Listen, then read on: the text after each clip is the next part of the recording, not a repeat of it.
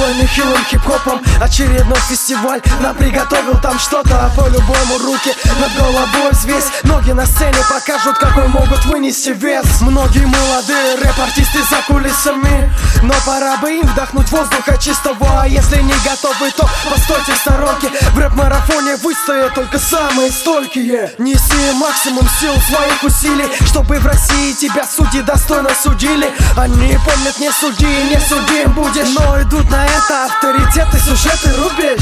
А мне не так важно, какой будет приз. Мой приз, что кто-то поставит этот трек на бис. Не торопись судить меня, не поняв жизнь. Перед собой очист, как перед трубой трубачи. И снова нам покажет фест всех достойных, кто несет тяжелее крест. Мы продолжаем ловить каждый наш вариант, донести свои слова тем, кто готов внимать. И нам полезно собираться вот так вот вместе, выяснять публично, лично, кто сколько весит. И со сцены на руки в воздухе посмотреть. Мало света, но блестят наши глаза в темноте. Вот так вот мое приглашение повлияет на выбор решений тех.